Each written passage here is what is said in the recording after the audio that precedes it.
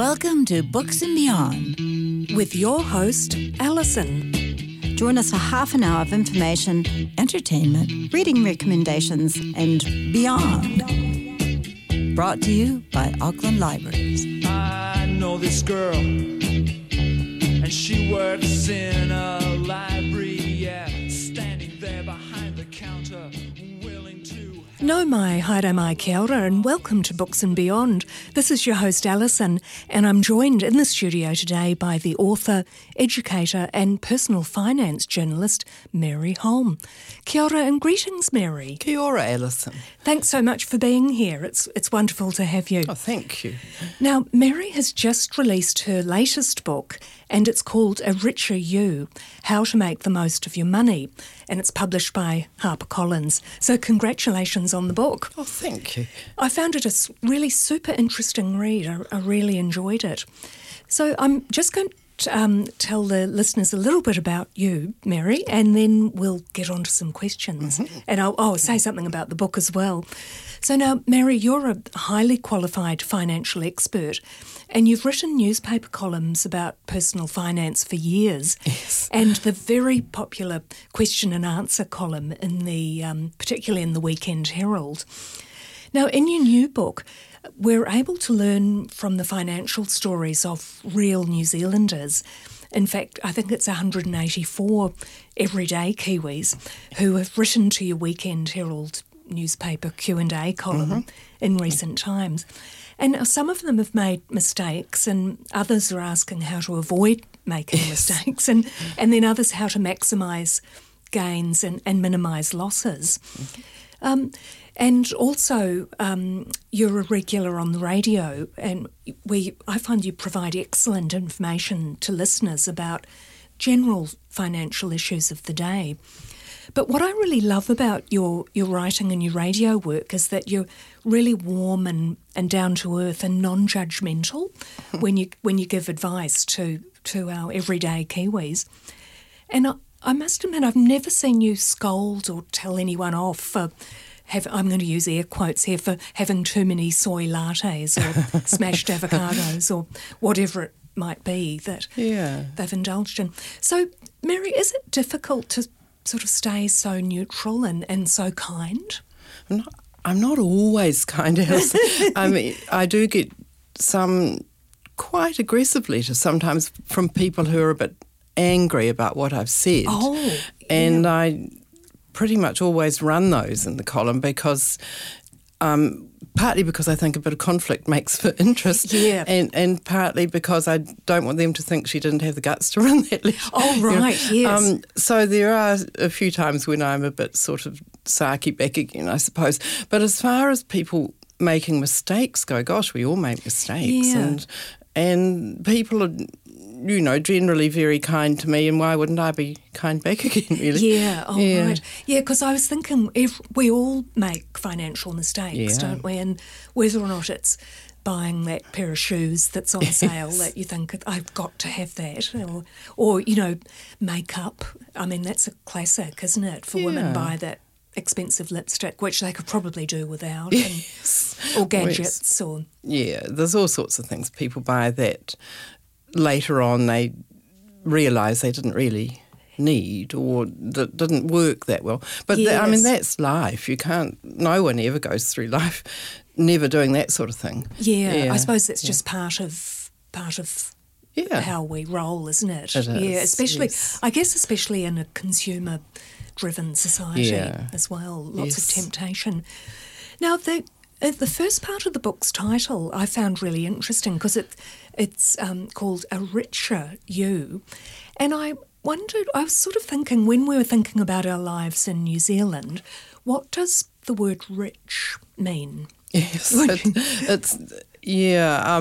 I actually had some quite long discussions with the publishers about that title because personally I don't think money is what it's all about. In fact, my last book was called Rich Enough. Yeah, that's right. Yeah, and in it I discuss some research that shows that you certainly get happier as you accumulate more money up to a certain point. Right. But people who get beyond a sort of comfortable level, quite often they're not happier. They're actually even less happy. The happiness goes down. There's been research that shows that beyond a certain level. So it's obviously not all about money. It's about relationships, and it's about getting out in nature, and it's about all kinds of stuff. Yeah. And so I like to kind of bring that perspective into the questions and answers in the book, that it's not ultimately about accumulating massive amounts of money. Right. But having said that, there's a lot of things people can do with the money they've got that quite easily that can just make it go further. And Oh, that's right. And because, I mean, you need a certain amount of money to have a roof over your head and food on the table. Of course. And even to have a healthy diet and that sort of thing. Yeah. You need, there must be a certain point, isn't there? Yes. And then, but I kind of think if I've got those things and I've got health and happiness and someone to love, yes, I feel very fortunate. Yes, that's what it's all about, really. Yeah. And I guess there's always been those stories you hear about people that win lotto or something. It doesn't necessarily buy them happiness, does it? No. There's been quite a bit of research where they've come and looked at people a year later after big wins, and they tend to be about as happy as they were before.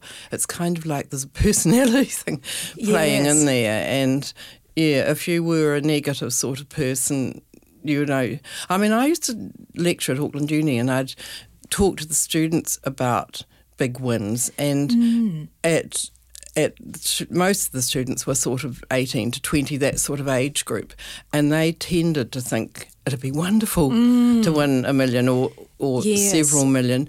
But when you look back on it, it's just...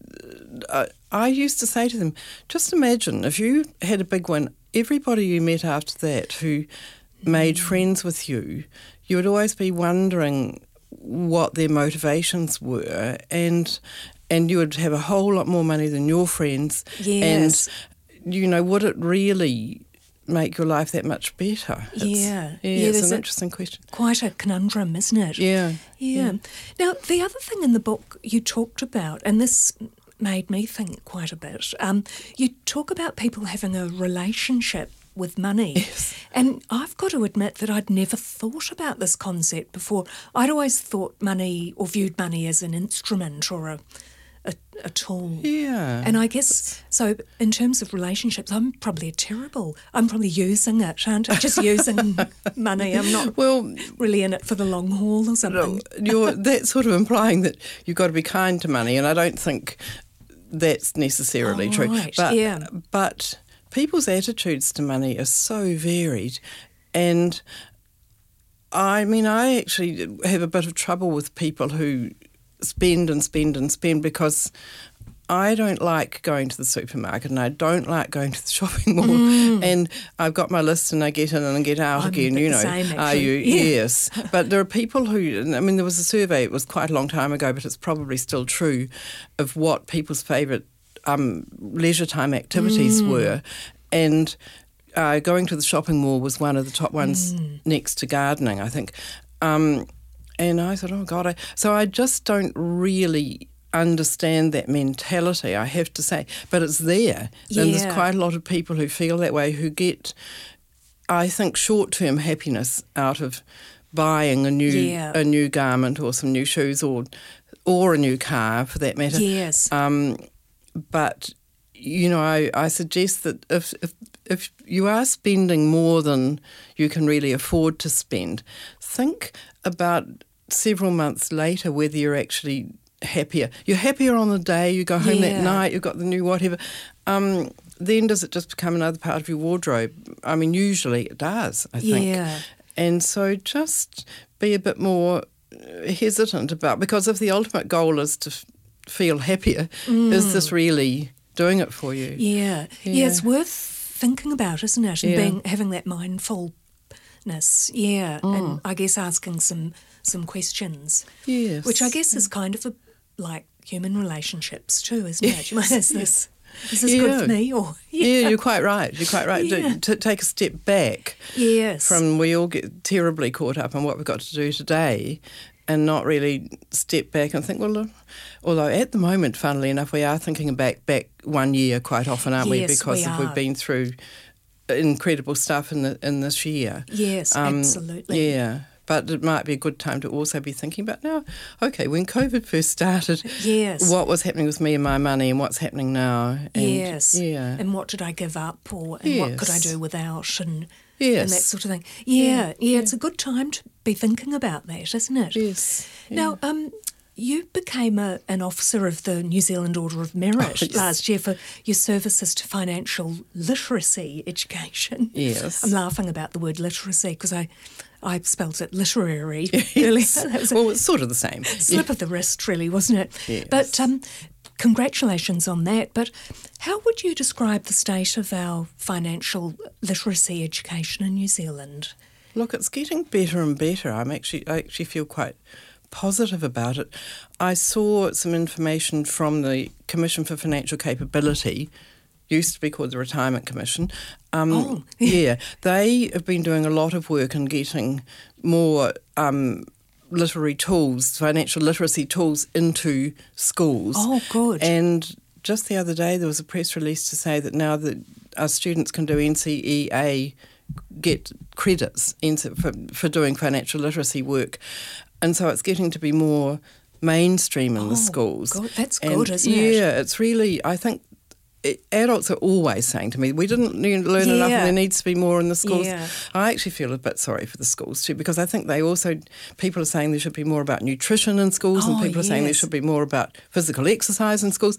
And how do they fit it all in? It's never ending for them, isn't it? It is. But having said all of that, the money thing, I still worry that the students who are interested in it take those courses and the parents who are interested suggest it for their kids. The ones who most need it are perhaps the ones who aren't getting it. Yes. Yeah. Like so many things, Yes. Yeah, because I can remember learning about compounding interest at intermediate school. I can still remember it really clearly. And it fascinated me. And then we had to write an essay on thrift. Yes. So I'm probably showing my age. But and so really apart from the role modelling of the adults around me, that would have been my sum total, I guess. But no, that role modelling of adults is so important too, and that's where it gets so unfair because some kids have terrible role models. Their parents are just not good with money, and it is terribly important. I mean, in everything, not just money. You see, we tend to pick up on what our parents did. If we want to do something different from what our parents did, we have to kind of consciously decide to do it differently. Yes. Or we tend to just do what mum and dad did. Yes. Repeat the patterns. Yeah. So it's really good if someone is not very good with money and they've got children, at least talk to the kids about the fact, look, I probably do spend a bit rashly at times. Right. Not a good idea, you guys. At least and try to model slightly more better financial behaviour. That's a good point. And even if you can be honest and say, look, I made lots of mistakes with money when I was younger, or I still do. Yeah. Oh no, that's really, really interesting. We mentioned the pandemic just a minute or so ago, and I wanted to ask you a question about this because many of us who work outside the home, we want to support the small businesses that have suffered over the last year. And I know in my office, a lot of us will buy coffee or lunch, because, probably more than we did before, because we're wanting to support our local businesses. Yes. And yet in the old days, you were sort of told to bring your own lunch to work, because otherwise you're spending a huge amount of money that perhaps you could save. But I'm kind of thinking in a post-COVID world, are we better off to spend some money for the greater good? Yeah, look, that's a tricky question, isn't it? But that's all right. No, it is true that if you look at the money you spent on coffee or work lunches or something, it does add up.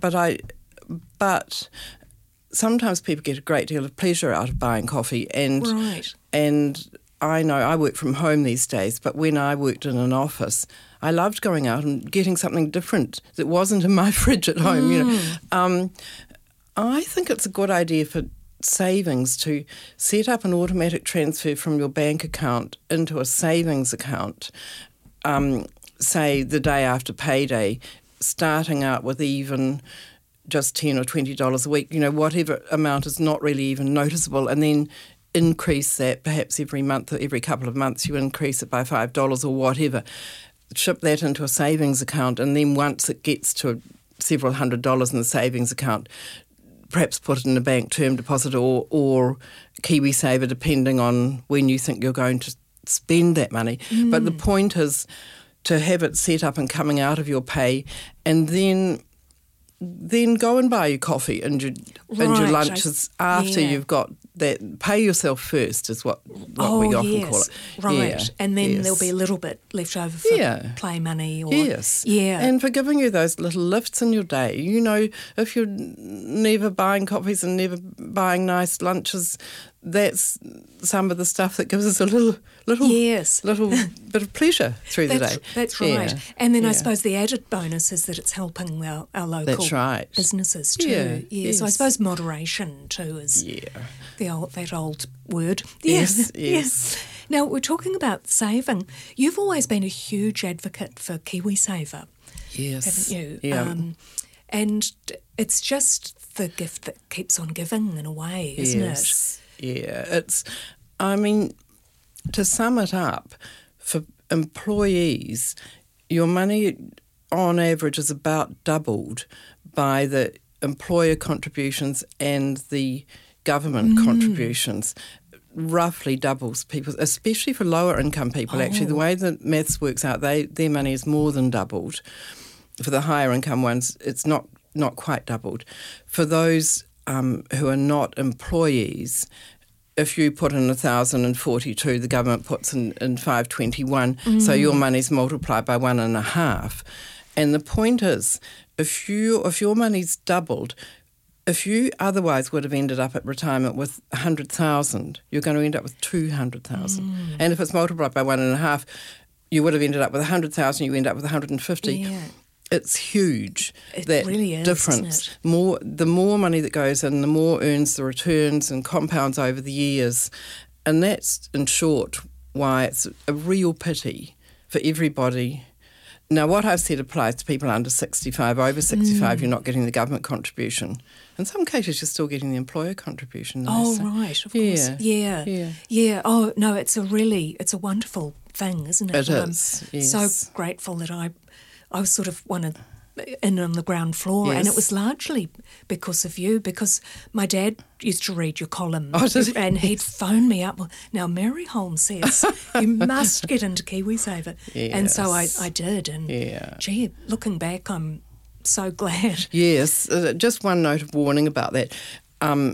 Since KiwiSaver started in 2007, there was one major market downturn in 2008-09, the global financial crisis, but people didn't have very much money in yet, or a lot of people hadn't even joined KiwiSaver.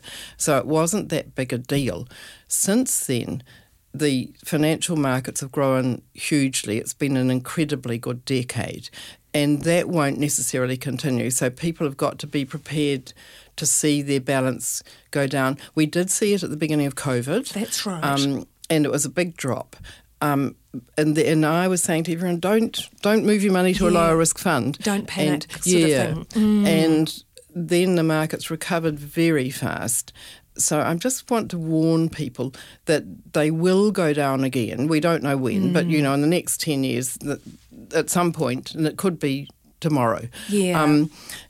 And it might take a year or two to come back. I just think people have got a bit of an unrealistic idea, so they've just got to be prepared for things not to necessarily go quite as well in the next 10 years. Right, yes, and just sort of sit tight. But hang in there, Yeah. Yes. No, that's really, really good advice. Some other advice I was going to ask on behalf of younger folk, because there's a huge cohort of Kiwis now who known as Generation Rent, and they'll probably never be able to buy a house, although we don't know what's happening just at the moment. But a lot of them, I know of them that have been saving like mad. So they've got what was almost a deposit for a house, but not quite enough. And I've spoken to friends in this position, and they've said that they're quite keen to use some of these apps like Sharesies, for example, to invest in the stock market. And I'm just wondering if you've got any thoughts or advice for the people in this position. Yeah, firstly, I think don't feel that you have to try and, break all rules to get into housing.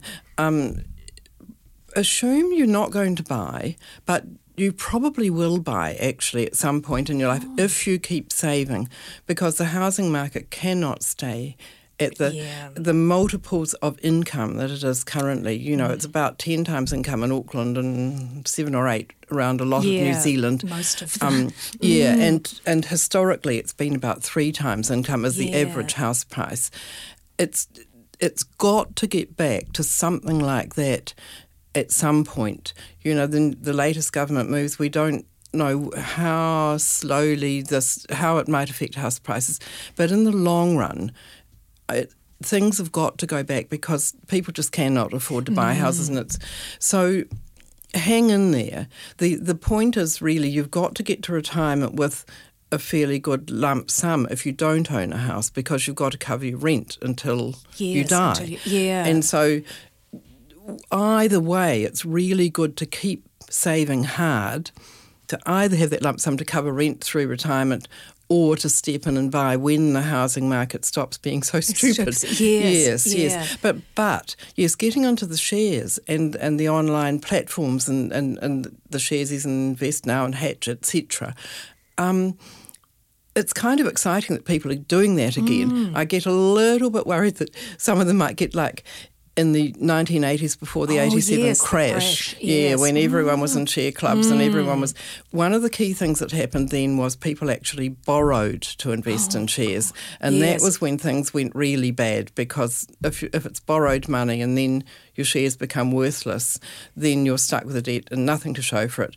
But getting into shares, if you're going to do short-term trading, only do it with play money. That's really an entertainment thing, not an investment, because people just get it wrong as often as they get it right. And in the end, there's heaps and heaps of research to show that ordinary people can't pick which shares to buy. Even the experts get it wrong all the time. So if you're wanting to do longer term saving in shares, you either got to have enough money to be in at least 10 different shares, preferably in different industries, preferably in different countries, to get a spread so that if one or two go bad, the others are hopefully going to rise. Or an easier way to do it is to get into a share fund. And you can do that through Sharesies or Invest Now or Hatch or those online products. You're getting into a fund that owns a lot of shares, so the diversification is done for you. They do it for you. That's really the way to do it, and then do it long term, and do not start messing around and trying to pick when the market's going to go up and down, because people just get it wrong. There's heaps and heaps of research to show that the people who go in and out of the markets and pick the share and do that one, they end up doing a lot better than the market average. People just aren't very good at it. That's really, really good to know. And, you're talking about don't ever borrow money to get into something like that. I was going to ask also about loans. There's another rule that I've heard people say, that they say you should never borrow money on something that's going to depreciate. Yes. And that makes me think of borrowing money to buy a car, for example. And I guess that sounds really good on paper, but what would you do if you needed a car to get to work, or got to get the kids to their health appointments and that sort of thing, and you do need to borrow money from a finance company? Yeah, I mean, a car's an interesting example.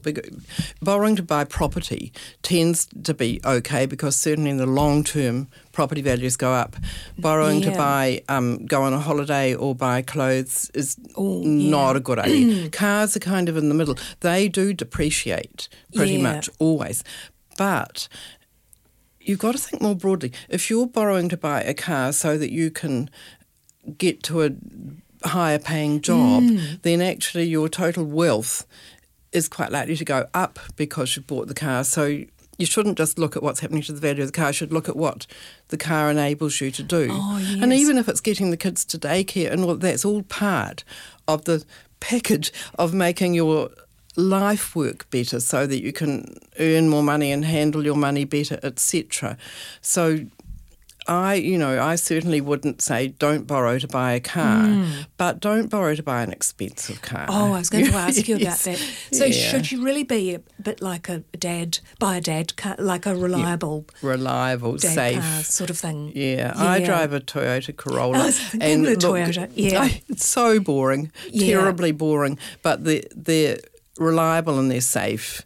And, they get you where you want to go. They do, And, don't they? yes. You can always get a spare part for them and that sort of thing. Yeah. Yeah. Yes. No, it does make so much sense. So you can sort of justify that. So if I wanted to, thought, I'm going to borrow some money to buy, say, his and hers jet skis, for example, that's probably not going to be a good idea, is No, it? look, it's far better to save for something like that, or a holiday, or if you save before you spend, then interest is your friend. Now, these days, interest is pretty low, I know, in the banks, but at least it's positive. Whereas if you spend and then have to pay it back, interest becomes your enemy. And that's often credit card debt or pay later situations where they say there's no interest on these pay later schemes. But so many people don't end up following the rules that they've signed up for. They don't make the payments they should, and then suddenly it costs you a lot of money. And those interest rates are so high, effectively, that you're going to end up with a lot less in retirement or as a house deposit if you're in the habit of running up debt like that. Yes. It's awful. Yeah. And that sort of reminds me a bit of the payday lenders that are out there too. And if you don't, have that financial literacy background, you could perhaps become a bit of a victim to those, couldn't you? Because those interest rates are brutal, really, aren't they? People get caught up in it. I would suggest if you are getting to the point where you're going to those sort of people, because sometimes you kind of have to because you can't get money from anyone else, go on to Money Talks website, which is... and through that you can get a financial mentor, which is free to you. They're all around the country. It's a non-profit organisation, and they will help you to kind of work out how to handle your money. Yeah. Yeah. Oh, that's really good advice. We might put that on our blog. Yes. And because I think in the book there is an example where someone has got themselves into strife with a payday lender, but I think one of their family members helps them out. Yes. And isn't it great if you've got a sibling or someone that can... Or someone, and they're the one who wrote me the letter. I don't tend to get many letters from people who've actually got into big trouble. I wish I did actually more, but I think they probably don't read my column or they're too embarrassed. Yes, it'd be a combination of things, But that person really did a good thing, and then the person in trouble could pay back the sibling, the family member. Yes. So, that's something family can sometimes do, sit someone down and say, look, we're going to get you out of this bind. Yeah. Yes. Yeah. Oh, look, we could just talk for so long. I've really enjoyed having you here today. And thank you. Your book, A Richer You, How to Make the Most of Your Money, it'd be a really great one to buy from your local bookstore, either for yourself or a gift. It's and I was saying earlier, it's like a good reference tool, isn't it? Yes, I think so. People can come back later in life, different situation, have a look at that section of the book again. Yes, and with its index as well. Yes, so look, I highly recommend the book, and Mary's warm and humorous and down to earth, and she distills complex financial concepts down to really simple, bite-sized info. So it's a book for everyone. Thank you so much, Mary, for being here today. I've really enjoyed it. I have too. Thanks very much, Alison. And thank you to our listeners. Haere rā, ka kite anō. Every day.